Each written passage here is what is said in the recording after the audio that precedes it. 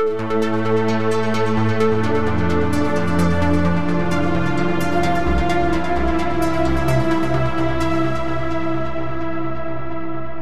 and welcome to the Sensibly Speaking podcast. This is Chris Shelton, the critical thinker at large, coming at you on iTunes, Stitcher, Google Play, and with video here on YouTube. This week, I have guest John Sweeney, a BBC reporter who has had more than a little bit of a run-in, I guess you could say, experience with Scientology, the Church of Scientology. He famously did an episode of BBC Panorama with the Church of Scientology that had all kinds of fun and games going on in it. We'll talk a little bit about that. He is also the author of this book, Church of Fear, which was all about that experience. And it's actually, this is really good. And it gives a lot of inside information on what happened and how everything went down. And like I said, we're going to talk a little bit about that during the podcast here. But I also have questions for John about other places he's been, because he's been to some very interesting places in this world that have parallels to Scientology. So, John, welcome to my podcast. Hiya. Hey. Hi, Chris. So first off, why don't we just, for everybody who is not familiar with the backstory, let's just very briefly go over how did you first hear about the Church of Scientology and get involved in that with Panorama, and then basically what happened? A long time, I mean, all of us, I went to the LSE, and in the 70s, late 70s, 77 to 1980, and I was aware of the Church of Scientology back then when I was a student. They have a recruitment centre on Tottenham Court Road. And a foolish friend of mine called Nick dragged me in one day. I was wary, and he dragged me in, and we sat down and did the Oxford Analytical Test, or whatever it is. And very quickly, I realised that all the questions were framed in an obvious and unpleasant way, so that you would end up feeling that there was something wrong with you, you had big problems, and that Scientology would be the solution for those problems. And very quickly, I started going through the entire test, drawing a diagonal, so that a continual bouncing diagonal, and at the end of it, I filled in the name, not my own name, but of somebody I didn't like at the LSE, who I think stolen a girlfriend from, something like that. So I just thought, so I kind of got it straight away. I was whatever, 18, 19, something like this. Then I've become a newspaper reporter. I'm aware of Scientology. I don't think I do any stories as a newspaper reporter. And we end up doing a film, BBC documentary about the Kabbalah Centre. And we interview this very funny, astute guy called Rick Ross, who says the Kabbalah Centre is Jewish Scientology. And we come away from the end of that film, and clearly Kabbalah Centre and people like Madonna were, Kabbalah Centre is a cult, people say, who've left it. And Madonna had allowed her celebrity power to be misused as being an ambassador for this flagrant nonsense. But it felt to us like, having done a small dinosaur, that we should go and take on the T-Rex. And that's exactly what we did. We went to, we had a look at it, and had a very clever producer, Sarah Mole, who's from Essex. And she studied them and saw the various films and other bits of journalism that other people had done. We're talking, this is 2006. And identified what they do, which is that they come at you very, very hard. And they come at your management as well. If you're a journalist, they come at your publishers, and therefore spook you so much that you pull out or pull backwards or become much more timid. She also identified that they would change the game. They would not play the rules of the game. Rather than you write them letters and they write you letters, you knock on their door, etc. They would come and target you. And Sarah's got an Essex accent, says, "Here, John, you've seen Jurassic Park, ain't ya?" And I said, I have, Sarah, yes. And said, you seen that bit where there's a tethered goat and the T-Rex comes for it, yeah? And I said, yes. And she said, well then, you're the tethered goat. You could bleep that. And I went, yeah. And that was the plan. And what was so funny was it worked perfectly. She was absolutely right. Every time we did anything, the T-Rex would come for me, and we made sure we had a big camera. Bill Brown, a big tough cameraman, a big camera, but we always had a little kind of high 8 camera. I'm forgetting the technology, but a small one before good mobile phones. So we were able to shoot whenever we were attacked, and we were attacked all the time. And the thing is, I blew it because the tethered goat turned into a tethered rhino. That's right. Your famous blow up with Tommy Davis. Yeah, eventually Tommy Davis got under my skin too much. I said that morning, I said to Sarah, I can't do this anymore. And she said, hey, you know, get on with your job. And I lost my temper. I apologized then, and I apologize now. And you should play a clip of it on your podcast. I will, because people need to see it who haven't. But you should, people who've got harder hearing, they'll be okay, but people with normal hearing, they should turn the sound down. I'm not an expert on brainwashing. And when asked in that case why he kept making the accusation, Sweeney's reaction was unexpected, to say the least. No, Tommy, you stop! No, listen to me! You were not there at the beginning of that interview! You were not there! You did not hear or record all the interview! Do you understand? Brainwashing is a crime. Did you understand? Against humanity. You are quoting the second half of the interview! Not the first half! You cannot assert what you're saying! Right.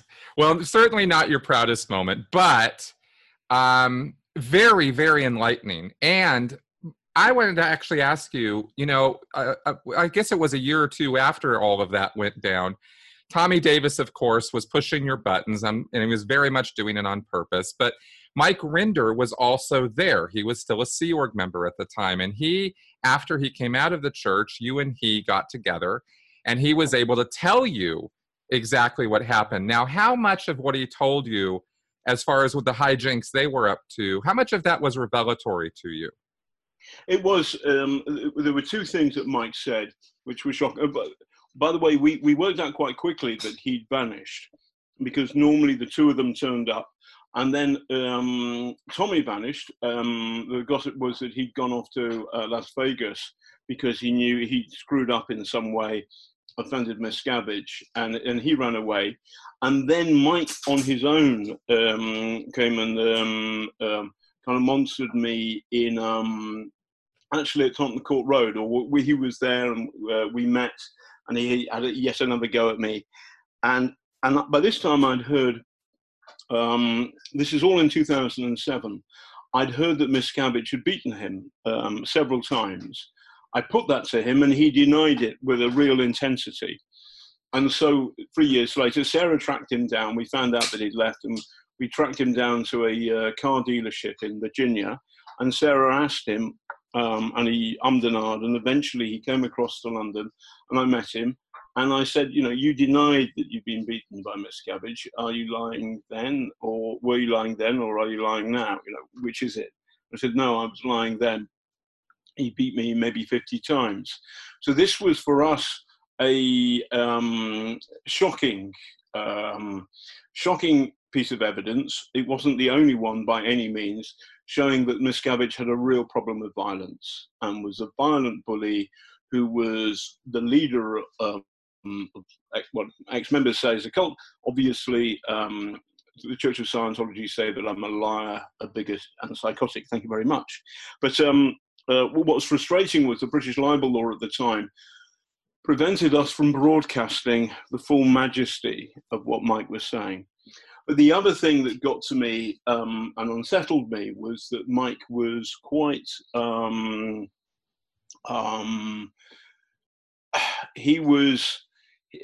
they had set out to destroy me. They had set out to make me lose my temper, to lose my cool, so I'd lose my job. And I kind of knew this at one level, but nevertheless, to have it from one of my persecutors was fascinating. The other strange thing is that Mike and I have become good friends since this. And when he got married again, I was invited to his wedding. And it was like inviting Satan to your wedding, it was, if you're in the Church of England or something. So that was very, very funny. So then, was there any other off-camera consequences or ramifications to what happened from your story, from Panorama, on them? Yeah, well, there was a lot of heat from us, and the BBC thought about sacking Sarah and I. And they thought about it. BBC management doesn't like a BBC reporter to go and screaming. But by the way, I don't like it. I'm sorry, I apologise then, and I apologise now. My son said, I'll tell the story, he's a fitness freak, and he was on a running gym, a double running gym, with his... A treadmill, a treadmill off camera. And his mate, they were watching the news, and his mate said, "Look at that nutter." And Sam, my son, said, "That's my dad." Hey, I apologise then, and I apologise now. My daughter too sort of had, "Oh, Dad, you're so embarrassing," all of that stuff. But nevertheless, it was an honest moment of emotional, terror, and I'd had enough, and I just couldn't deal with them anymore in a civilized way. And to be fair to me, I dealt with them as best I could for 6 days. And I think if you watch the film's called Scientology and Me, it's on YouTube. And you can watch the 30 seconds or 40-second clip of me losing my temper. But also, if you watch the whole film, you see that they put private eyes on us. Tommy came to a hotel at midnight. There's creepy people following us around. When I'm talking to a critic of Scientology, Tommy comes along and kind of reads out his 10-year-old conviction for some sad sexual indignity, but of no real importance to anybody anywhere. It's an invasion of the poor man's privacy. And then there was a car chase in LA, and then there's creepy guys spying on us. So there was a real, you saw what happened to us, and the Great British public liked it. So basically the BBC said, "It's all right, don't do it again." And I never have. Excellent. Excellent. Now, you have clearly gone on as a BBC journalist to other places, and I wanted to really get into this because I am so overwhelmingly curious about some of the places that you have actually physically been. Starting with North Korea, I have to ask you about this because I have actually never interacted with anybody who has been there. And now that, you got stalked and harassed and all of that by Scientology, and then you've been to a country that I have made, and Mike has made, comparisons to Scientology. We have said if Scientology became a country... It's the same thing. To be fair, I preferred going to North Korea than doing Scientology. North Korea, if in the context of being... I pretended to be a history professor with an alcohol problem, but I was an honoured guest. And we were all treated as honoured guests, and so North Korea from within, and also we weren't being in the slightest bit hostile to North Korea while we were there, so it's a slightly different thing. Nevertheless, so don't get me wrong, North Korea is the darkest state on earth. It's an evil dictatorship which has practiced brainwashing effectively and terrifyingly on its population since 1945. There are no true freedoms. There is no understanding of what it's like. As a joke, I sometimes say that Scientology is like North Korea, but without the nuclear weapons, or that North Korea is like Scientology, but with Tom Cruise. And it's kind of a joke because Scientology is an an increasingly small force in the world. It's a dark force, and if you get into it, and it can gobble up your mind and your friends and family, and that's scary. And it does so inside the world's greatest democracy, the United States, principally, and other places too, Britain, lots of other countries. But basically, it's something that it doesn't infect the whole of society. Inside North Korea, the state, it's a political religion. But there are things, there are real commonalities. Scientology is a cult. People who are in it are told that it's the best possible thing, it's a great solution to all the world's problems. And the same with North Korea. North Korea is a cult on a national basis. So it's very strange thinking about the two things together. North Korea obviously is far darker, has got nuclear weapons, etc., etc. Nevertheless, there are commonalities which both trouble and fascinate me. Yeah, let's talk about those for a minute. What was it, first off, going into North Korea? I mean, coming from a democracy, coming from a land of relative personal freedoms like the UK or the United States, how I mean, is there a tone difference almost immediately from getting off the plane? What's it like there? Well, you're scared. Remember, you are in a tourist bubble, and you go on a coach. There is no better tool of totalitarian power than a coach, because you can look out the windows, but you can't actually do anything, and you stop where you're told to stop, etc., etc. So we were in this strange kind of goldfish bowl coach. We stayed in a ludicrously upmarket hotel for North Korean standards. For me, it was dreadful. There was constant blackouts.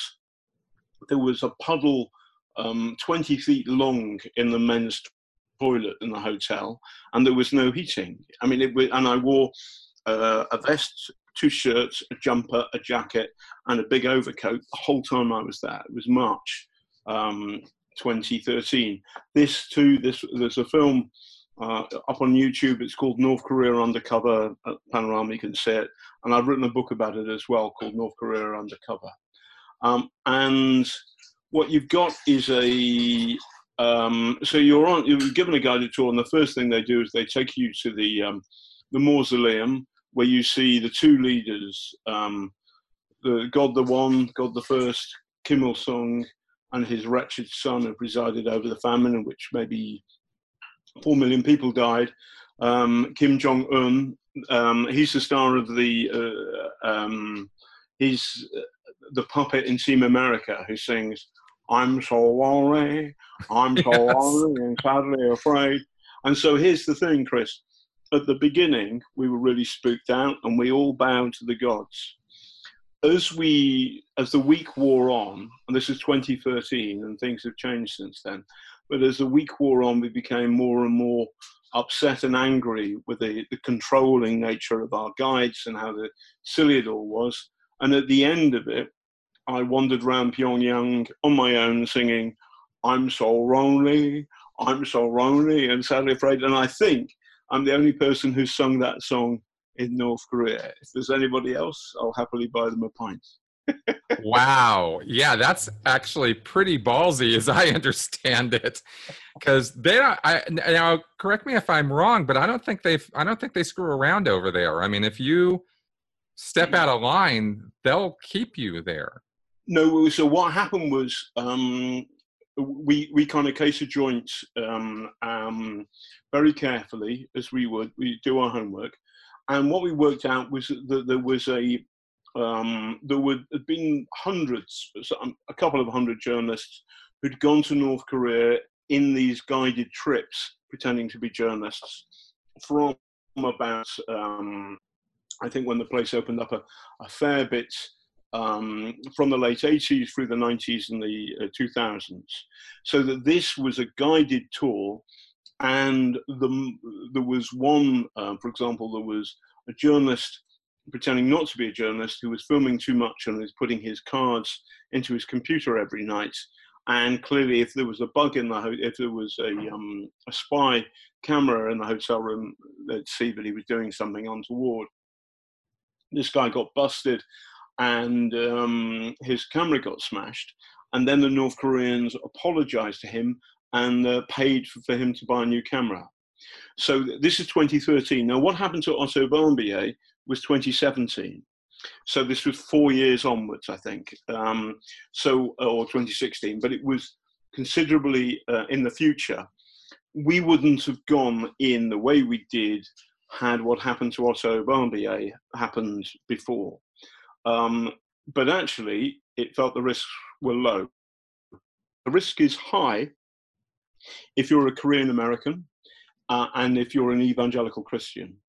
So that if you go into North Korea with an American passport, but you look like a Korean and you speak Korean, then the North Koreans will arrest you and screw you around and all of that.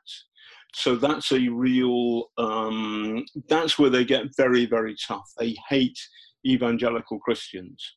By the way, this is funny, but I'll say it, Chris. I will know that North Korea is truly free when there is a Church of Scientology org on Revolution Street in Pyongyang, and I will not go in, and I will sort of happily tell people don't go there. But the point is, in an open and free society, you should put up with things you don't agree with. You should also respect freedom of religion. North Korea is a political religion, and the religion is you adore the Kim family, Kim Il-sung, Kim Jong-un, now Kim Il-sung, Kim Jong-il, and now Kim Jong-un. And there's something sick about making political power religion. That's where Hitler and Stalin ended up. So this is a dark and sick place. But actually, as a tourist, they think I was a tourist, and it didn't work out who I was, it's okay. Interesting. Very interesting. Did you, in the tourist bubble while you were there, and this, I think we'll move on after this, but I'm just kind of curious, were there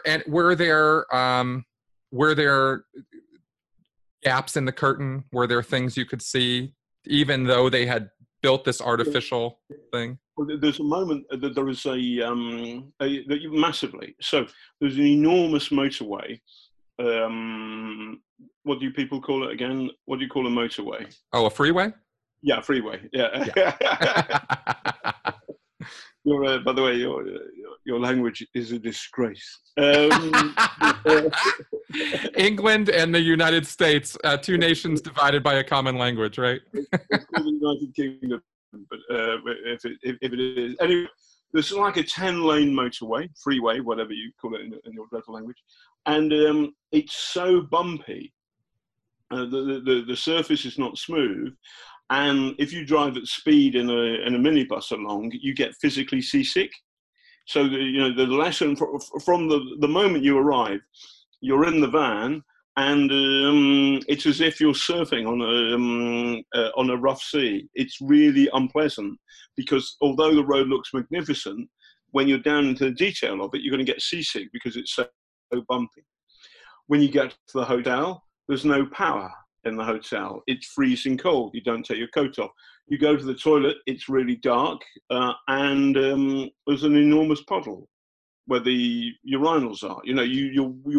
You're sloshing through a puddle of piss. You go to your hotel room, and the door doesn't fit the frame. And on the other side, out the window, they're building a hotel, and they're building an office block or something like this, and they're building it with bamboo, 10, 20 stories up. There is no health and safety. They work through the night. You can see it. The workers are like slaves. That is so interesting that even in the constructed Disney World kind of bubble they create for people, they can't get it right. They don't have the resources. They don't have the resources, and it felt. And after a while, we went looking. Once we've got our courage back, we went looking for the moment when the the cat jumps in the Matrix, and you can see the glitch in the mainframe. There's a moment we go to a waterfall, and we can't go. There's some you can hear the waterfall, but we're blocked, and they're doing something. And I actually say to one of the guides, they're just switching the waterfall on, aren't you? Cracked up. But the idea that you're locked in some kind of weird performance was real, and it did feel. I was forever looking for a curtain, and then the little dog pulling away the curtain, and you'd see the Wizard of Oz going, whoa! Right.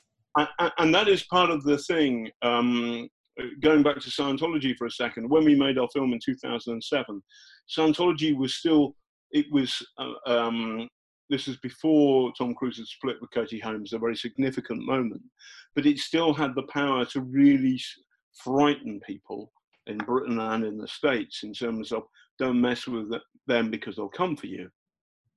Now, there's today in 2018, I don't think that's true anymore, because so much stuff has been, so much truth has been told about Scientology, and you can feel the power of the brainwashing, the power of the fear that it had over people has eroded, has crumbled away. And I apply that lesson to North Korea, and I'm fascinated. I was a very strong enthusiast for the BBC to launch a career service, in particular broadcasting into North Korea and as best the way they can, and they've started that now, which is a good thing. So when you have real fear, it's wonderful to try and unpick that, to try and question it, to make people laugh at the adversary, and also to be less afraid of it. And you and I and the Rimini, massively better, and Mike Rinder, and many, many others have slowly chipped away at Scientology's kind of plinth upon which the fear rests.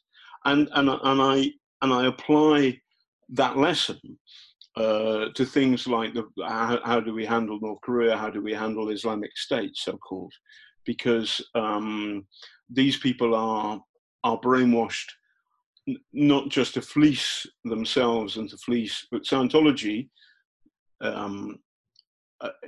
exists to fleece people and to fleece its own adherents of their money and their love and so forth. Islamic State, you are brainwashed to kill. And that's a darker thing. But if fighting Scientology has meant that we can understand how to unlock the fear in some way, how to break the fear and hold it has over people, then we should apply some of those lessons to Islamic State, so-called, to the North Korean military, etc., etc. And that's why, although my friends mock me for being overly obsessed with Scientology, that's why it still interests me, because it's a small cult in the great scheme of things, or rather, it's a very powerful and very rich cult, but nevertheless, it's been hurt badly this last decade, and how that process has panned out, how that works, is interesting, because it'll help us address these other cult-like things like Islamic State in North Korea. I could not agree with you more, and that's the exact direction I'm going in as well, because we have. I have spoken with academics who have modeled this behavior, and it is, it goes from narcissistic relationship to abusive, destructive cult to terrorist cell. And I'm not talking about an evolution, I'm saying that the model of behavior and control is very similar between these things. And I think that your real world experience has shown you that exact same thing, that these things are similar, they are alike. And that by dealing with one, we can learn how to deal with others. There's a professor who wrote the book about thought control. which I read in completely morbid fascination. So Rick Ross has got, when we met him doing the Kabbalah Center film, he said, a cult's got to have three things to be a cult. It's got some kind of belief system, some kind of thought control and brainwashing, and it has some kind of messiah figure.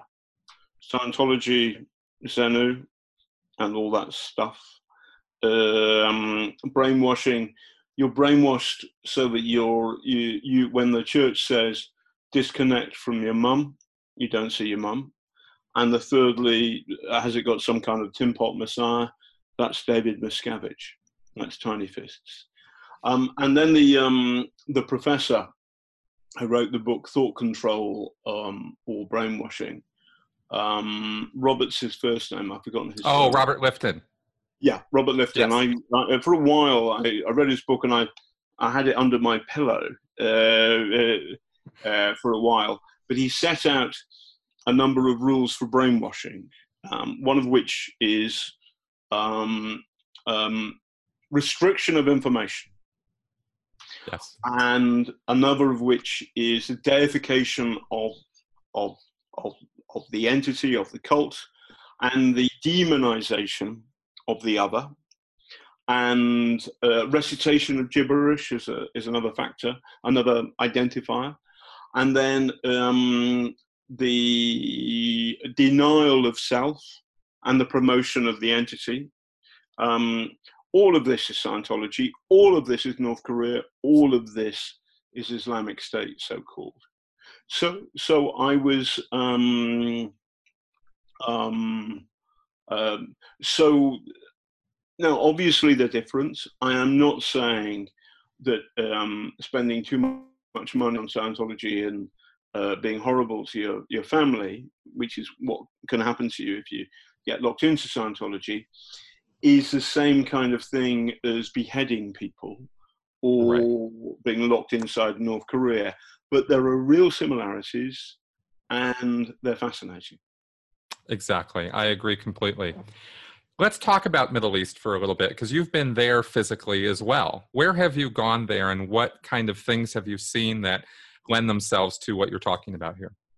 I've been to Iraq, Syria, Afghanistan, Egypt, Israel, the occupied territories, Palestine, whatever you call it.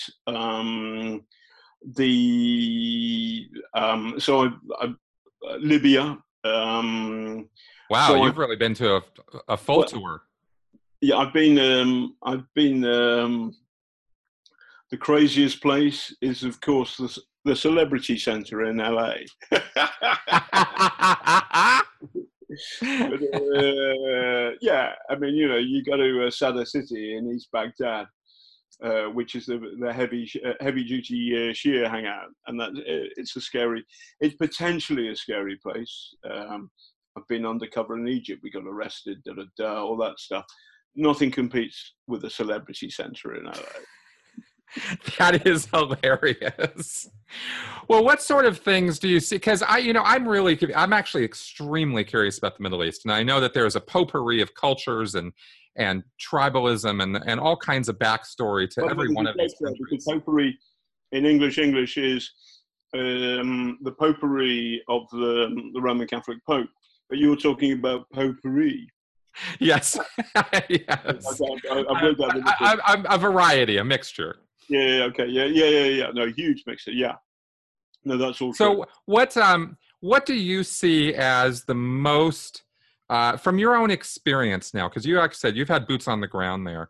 What have you seen that you think would be the most influential element that makes those areas so volatile and so prone to violence? What did you observe?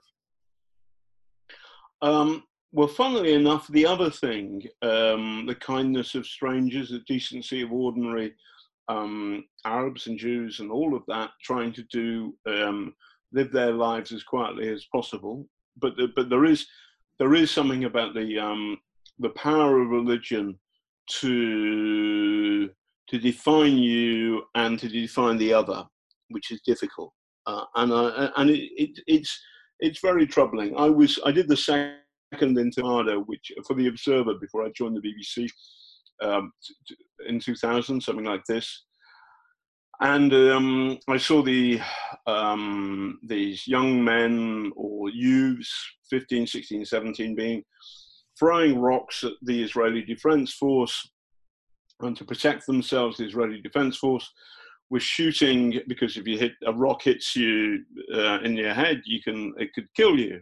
But at the same time, they had massive more firepower, and they were shooting rubber bullets. And the rubber bullets, some of which would smash into people's faces. And I saw in one afternoon in Nablus 4 or 5 Palestinian youths die, and it was grim. And you saw car bombs planted by the Palestinians. And there was one particular bomb where there was this Palestinian young man, who was half Palestinian, half Russian. So he was very pale, very blonde, and therefore he was allowed to go through security because he looked like a blonde Israeli guy. And he got into a bar, and he hit the trigger and blew up 20 people. One of whom was a very, very beautiful young Israeli woman, whose mother was a police officer for the Israeli police in Jerusalem, and she was head of the missing persons unit. So when adolescents ran away from home, this lady, who was a lovely and decent human being, would go and try and find them. She was good at it. And then her daughter gets blown up. So, the sense, I went to the house, and they were lovely people and very committed to a 2-state solution, to peace with the Palestinians, to an end of the stupid war. And her daughter's blown up. And they didn't change their views. But there was you come away from that just feeling hopeless for the human condition, really, because I'd seen these young chaps being killed by the higher firepower of the Israeli Defense Force, and you think that's bad. And then there's the occasional bomb attack, and this awful, wretched loss of life to a lovely and beautiful family. And it makes you weep, and one sees the same. Now, I understand that the Iraq War, for example, was a grave mistake, but also I'd seen what Saddam did to the Kurds in '91, and I'd been to Halabja. Saddam was no angel, so there's all sorts of difficult places. I don't like. Donald Trump called me thick. When I interviewed him about his dodgy Russian-born gangster friend, Felix Sater. I asked him, Mr. Trump, why didn't you say to your friend Felix Sater, you're connected with the mafia, you're fired? And Trump got up and left. This too is up there on YouTube. There's a film I did for Panorama called Trump, the Kremlin Candidate, ? These days, I think we can take the question mark away, because Mr. Putin has said, no, I wanted him to win. And there is something about civility which is important. And I'm just talking specifically about Trump calling you thick. To be rude to people, you're on the way to demonizing them, and you're on the way to, it's a journey, but you can end up killing somebody you're very rude about, because they're not really human, are they? And so actually, in democracies, I know it sounds silly, but I think we should try to be polite to people. We should try to, as hard as we can, to be polite and civil and thoughtful and thinking about the other side of the argument. And so I don't like what Mr. Trump has done, which is to corrode and erode civility in discourse. and we should retain that. And I kind of, that's a simple thing that you see. But hey, I'm not saying that people in the Middle East are not. There's tremendous decency, tremendous courage, tremendous. There are some fine people, but they're locked in a very difficult situation. That's true. Would you say that the situation that they're locked in, because I agree with you completely, and I would even go so far as to say from within my own experience that it's probably the majority of people there are probably perfectly fine, decent people who don't want conflict and don't want violence. Would you say from your travels and experience and knowledge that this is a religiously based conflict that we're seeing?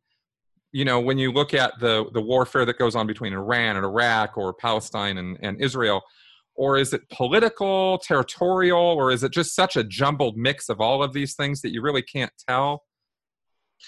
There's, you've got God and blood and soil, and all three, and gold. All of those things are going on at the same time. Religion is still, so in Britain, we're a post-Christian drinking society. That's a good description of London. You look at the pubs in Soho on Friday night, they are packed out. You look at the churches, they are not so full. So, but nevertheless,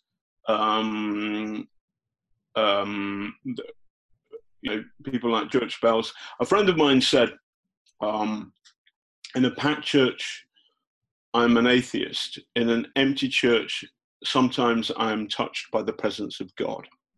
And that has a resonance with me. I was brought up a Catholic, and when the Pope's a Nazi, I'm not a Catholic, and the current guy, he's okay. So I kind of, I like that. Who's the very funny actor? Jason, who's was in the Church of Scientology, has left. Oh, Jason Lee, yes. Yeah. Smashing guy. But I said I said to him, I'm a lapsed Catholic. I said, oh yes, no, that's screamingly obvious, John. He was straight in there, very funny. But being a Catholic as a schoolboy in the 70s in England wasn't a problem. It was never it didn't define who I was in the slightest. Now, for my father, it was a Catholic. He was being a Catholic was difficult.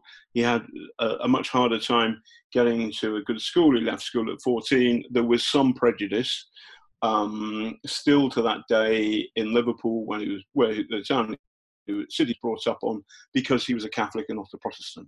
That's true. So this changed. In the Middle East, if your life chances, if you happen to be a Jew as opposed to an Arab who follows Islam, in Israel, your life chances are really quite different. Equally, if you're Sunni or Shia in Iraq these days, the Sunni used to be top dog under Saddam, now the Shia are top dog. ISIS, an extreme violent form of Sunni Islam, we all saw the horrors there. But we've also seen a recoiling from that. So a little bit of optimism. So what people say is that I actually met the mayor of Palermo in Sicily. He said that before Islamic State was going, he met some immigrants who ended up in Palermo in Sicily. But after Islamic State had risen up, there was a feeling of, we've got to watch it. He was suggesting that the Muslim immigrants in Palermo were now worried about this, the impact upon their community of this horrible, tiny number of people doing what they're doing in Raqqa, etc., and their behaviour. They were open. They saw themselves as other people saw them, and they were anxious that their community. It was clear their community was different than the image projected by Islamic State. And I think that is true. 2016 was the year in which Britain voted for Brexit and the United States elected Donald Trump. It feels as though the times have changed. The other thing is, it feels as though the malice of the Kremlin is more obvious to the world. And so, from my own personal experience, you got to ask me, what's worse, Islamic State, so-called, or what the Kremlin's been up to. And I covered reported on all of the terror attacks in Britain last year, 5 of them, 4 in London, 1 in Manchester, and I would say Russia. The power of the Kremlin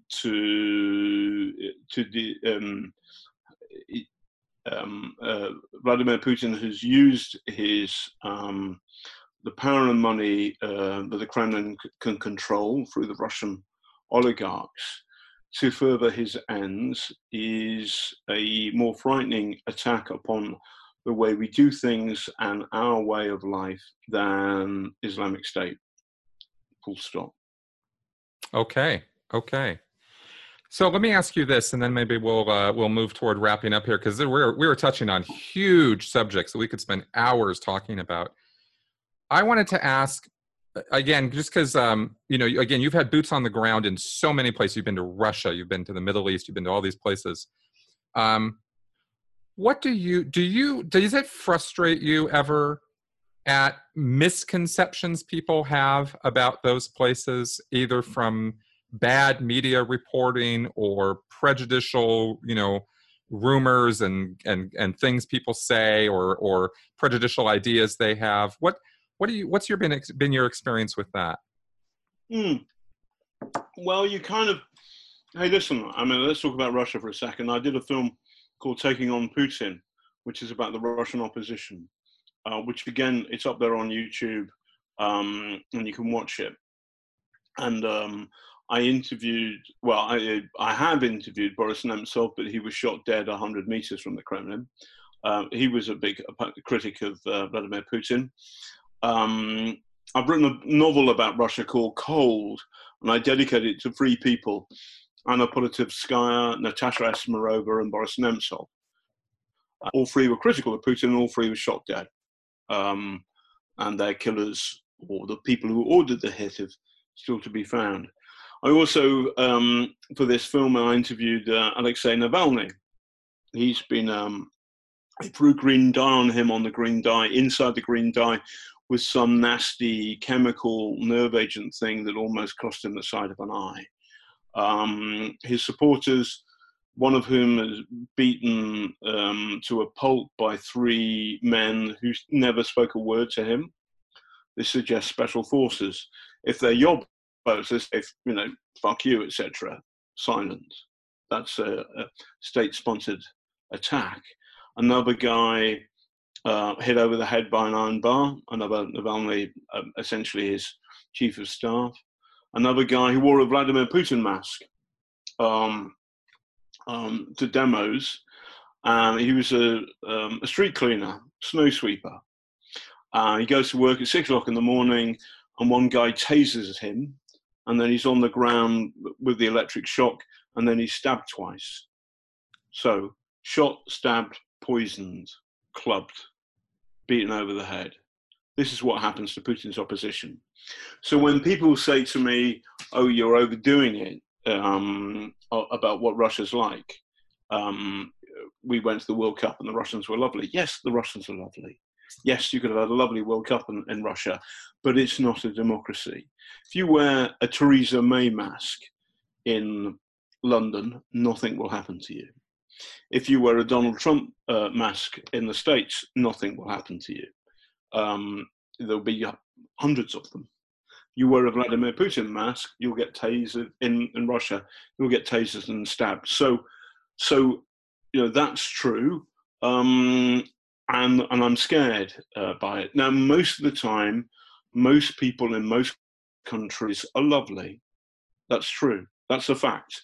But that's not my job. My job is journalism is kind of like the white blood cells in the body, that we go to where the shit is, and we create pus. That's what we do. We say, hey, look at this. You've got a problem here. And like the sun is shining, terrific. Chris, I'm afraid to say I didn't report on the royal wedding. Why not? Well, because like, it's not a story. It's a nice party. Lots of horses. It was lovely. The horses were great. The preacher who went on for too long, he was great too. Meghan and Harry, they look lovely. They're very much in love. It's not a story. It's not what we do.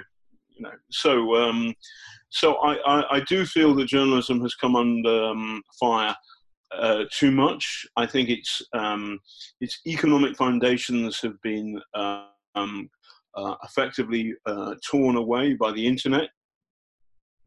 So newspapers, local newspapers, are closing across the Western world, and that's a shame, and that's a problem.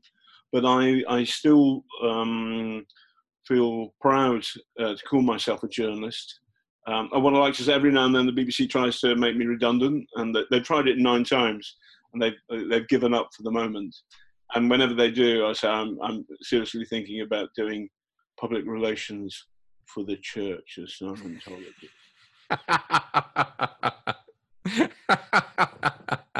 Okay, good.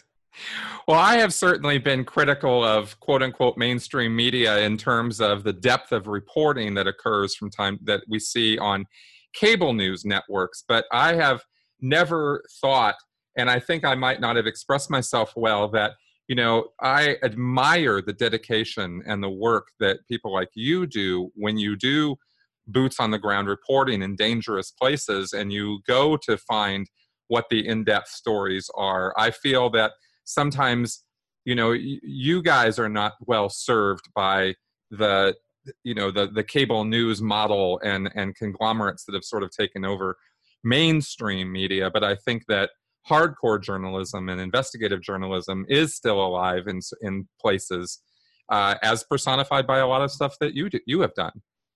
So I. There's a club of us, and it's a laugh, and we're all slightly weird and all of that. But it's there's the motto, I think, comes from the Foreign Correspondents Club in Phnom Penh. All the women have a past, all the men have no future. Wow. Awesome, man. Awesome. Well, is there anything else you think, in terms of current work you're doing or work you've done that you want to preview or talk about at all before we wrap up here? A difficult question. I've written every now and then I wrestle with the difficulties of saying, you hear stuff and you think it's true, but you can't actually put it to air. So I've written a couple of books, novels, which are available on Amazon. Cold, which is about Russia, and then Road, which is about Syria. And they're my attempt to give a flavour of it. The second book, Road, it opens with something which could be the Scientology estates in New Mexico. Well, when I say it could be, it's based on that. So, but I kind of veer away and I get into ISIS and all of that stuff. And I saw, anyway, one day I'm going to write a good novel about something like the church, because I think a couple of you in the States might even read it. I am sure that people will be very interested. Yeah, no, but also,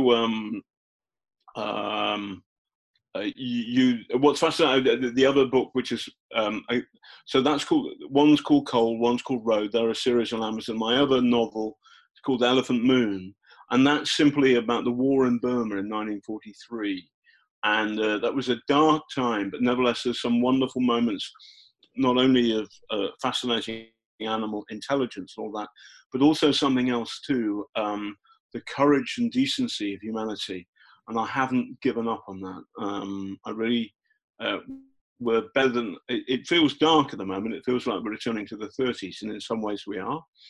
But nevertheless, let's, fingers crossed, we'll get out of this and we'll get to a happier, sunnier place. Excellent. Without the Church of Scientology.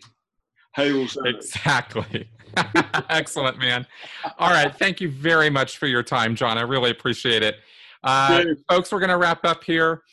Any questions, comments, feedback, leave them in the comments section here on YouTube or at sensiblyspeaking.com.